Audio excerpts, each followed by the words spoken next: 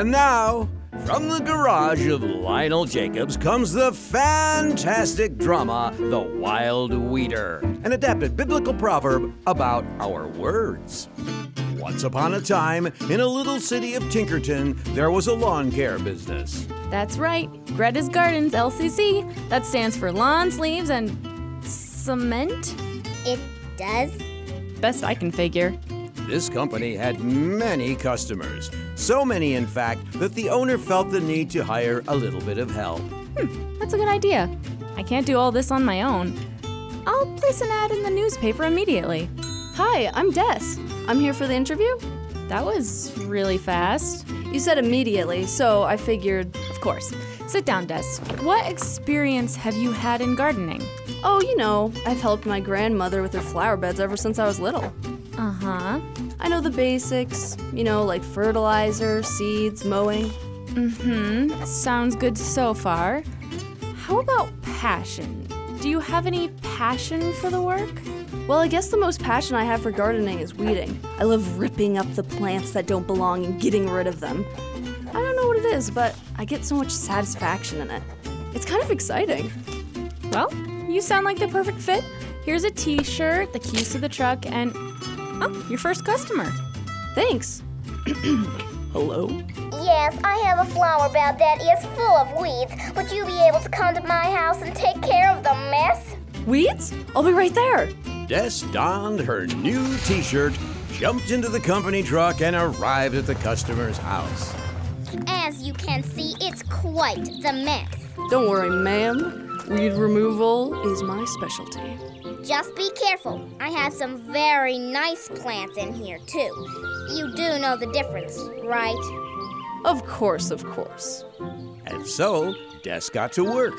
She joyfully ripped piles of weeds from the ground by the handful, mounting them up in her wheelbarrow. This is so fun. I could pull up plants all day. And as it turns out, she did. At the end of the day, the flower beds looked as good as new.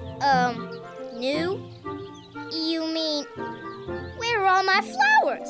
All of your, well, you see, I just kind of got carried away and decided to pull up, the flower beds look nice though, right?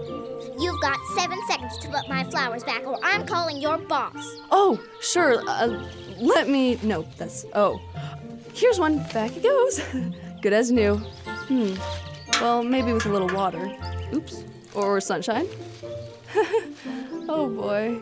The moral is, our words can be fun to use, and they even can be useful. But they are also powerful things that must be used with care. It's important to think about how our words might affect others before we say them. If we don't, then we could destroy something valuable, just like a careless gardener in a bed of flowers.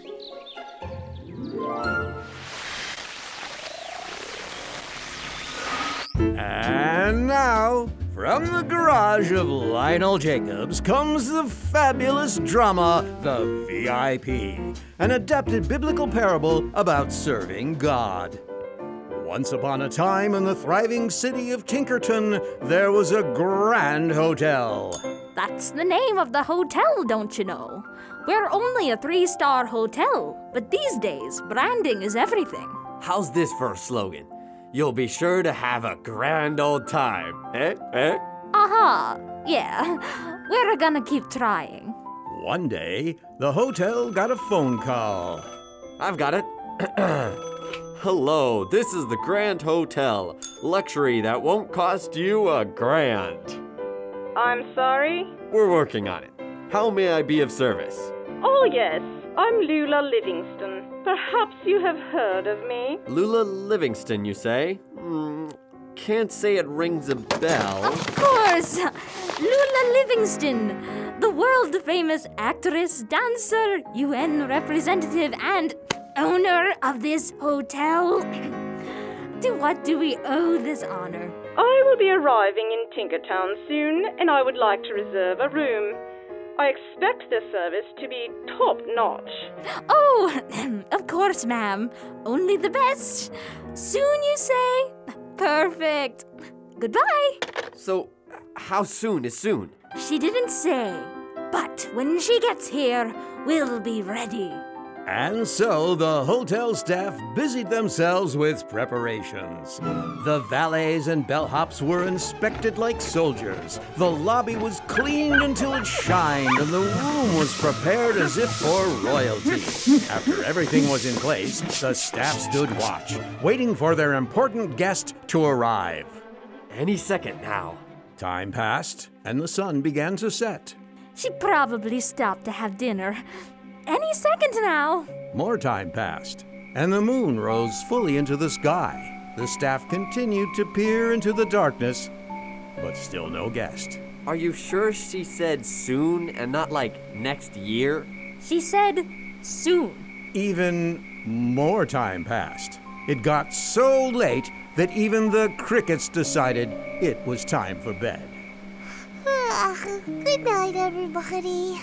The next day, the staff still kept watch, but still no Miss Livingston. And the day after that? Nope, The day after? not yet. This is ridiculous. Something must have happened.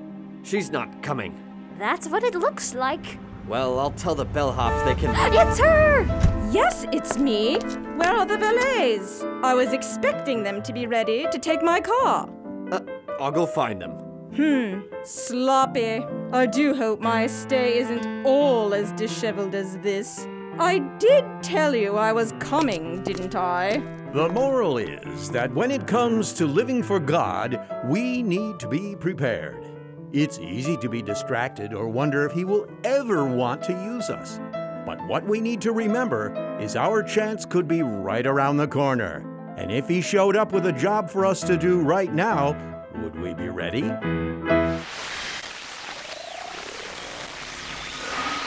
And now, from the study of Fiona Walton, comes the exciting drama, The Lost Dog. Wait, your last name is Walton? Shh, don't interrupt. An adapted biblical parable about God's grace. Once upon a time, there was a dog that liked to play in the woods behind his owner's house. Let me out, I want to play. All right, boy. Go have fun. Just stay away from the drainage ditch. It's been really rainy lately. The dog ran and frolicked as he usually did, chasing squirrels, Hey, come back, I want to chew on you. sniffing out new smells, I wonder what that is. and otherwise having a jolly time. After a while, he came to the drainage ditch that his owner had warned him about. The water didn't look too fast, and the dog had crossed this stream before without difficulty. I'll just swim really fast. Shouldn't be a problem. And so into the stream he plunged. Ooh, cold. Ha. Ooh. It's fine. I can... Wait. Uh-oh. Already, the dog could tell he was in trouble. The water was pulling him downstream a lot faster than he had ever been pulled before, and the familiar banks of the drainage ditch had been replaced by rocks and brambles. Meanwhile, at home, Dinner time! Here, boy! You're gonna make me come find you, aren't you? Yep. All right. Ready or not, here I come. and so, donning her Wellingtons, she set out to find her lost dog. Wellingtons? Rubber boots. Got it. Meanwhile, the dog was getting tired. The water was getting deeper and faster, and it was all he could do to keep his head above the water. Finally, he was able to catch hold onto a branch with his teeth, and he stopped. Help! It seemed all was lost. He was surrounded by thorn bushes, rocks, and the powerful roaring water. But just when he was about to let go, who should come out from the thicket but his owner? There you are. Hold on, buddy. I'll get you out. It took some doing, but after what seemed like an eternity, the dog was in his owner's arms as she carried him home. Come on, boy. Let's get you dried off, warmed up, and fed. It looks like you've had quite a day. The moral is, when we are told by God to do something, or in this case, not to do something, it's because He loves us and wants the best for us. We don't always get it right, and this can land us into big trouble. But thankfully, God doesn't leave it there. He leaves everything behind and goes to bring us back to Him, just like a good owner looking for her silly dog.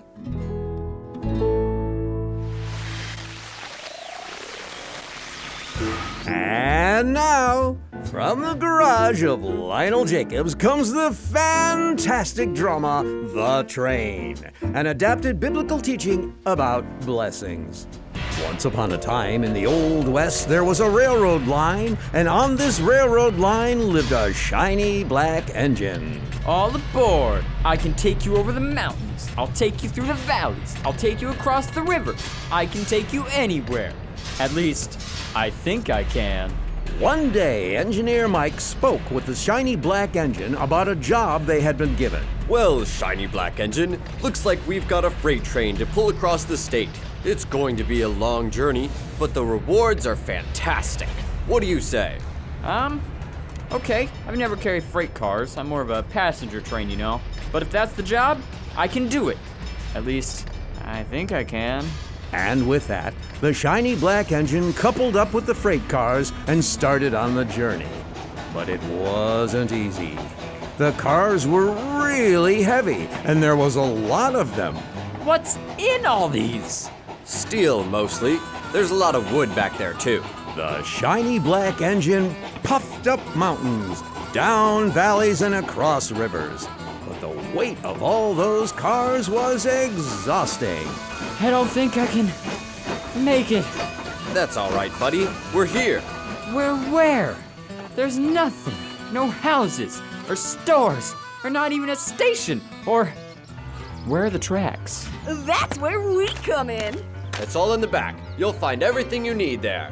You heard him, boys. Let's build a railroad. The workers unloaded all of the steel rails, wooden railroad ties, and boxes of spikes from the cars and started laying tracks. I've been working on the railroad all the live long day. Everybody now. It wasn't long before the new track had been laid, and trains could now deliver important things like food, goods, and passengers to the next town over. And it's all thanks to the shiny black engine. Aw, thanks. I think we had something to do with it too, you know. Oh, right, of course. The moral is, sometimes we don't realize that things we struggle with today can help us do amazing things in the future. At the present, they might seem to be nothing but a roadblock, making it harder to do what we need to do. But in reality, God can be using these challenges to bring us closer to Him and to empower us to live happy lives and to help others who are struggling.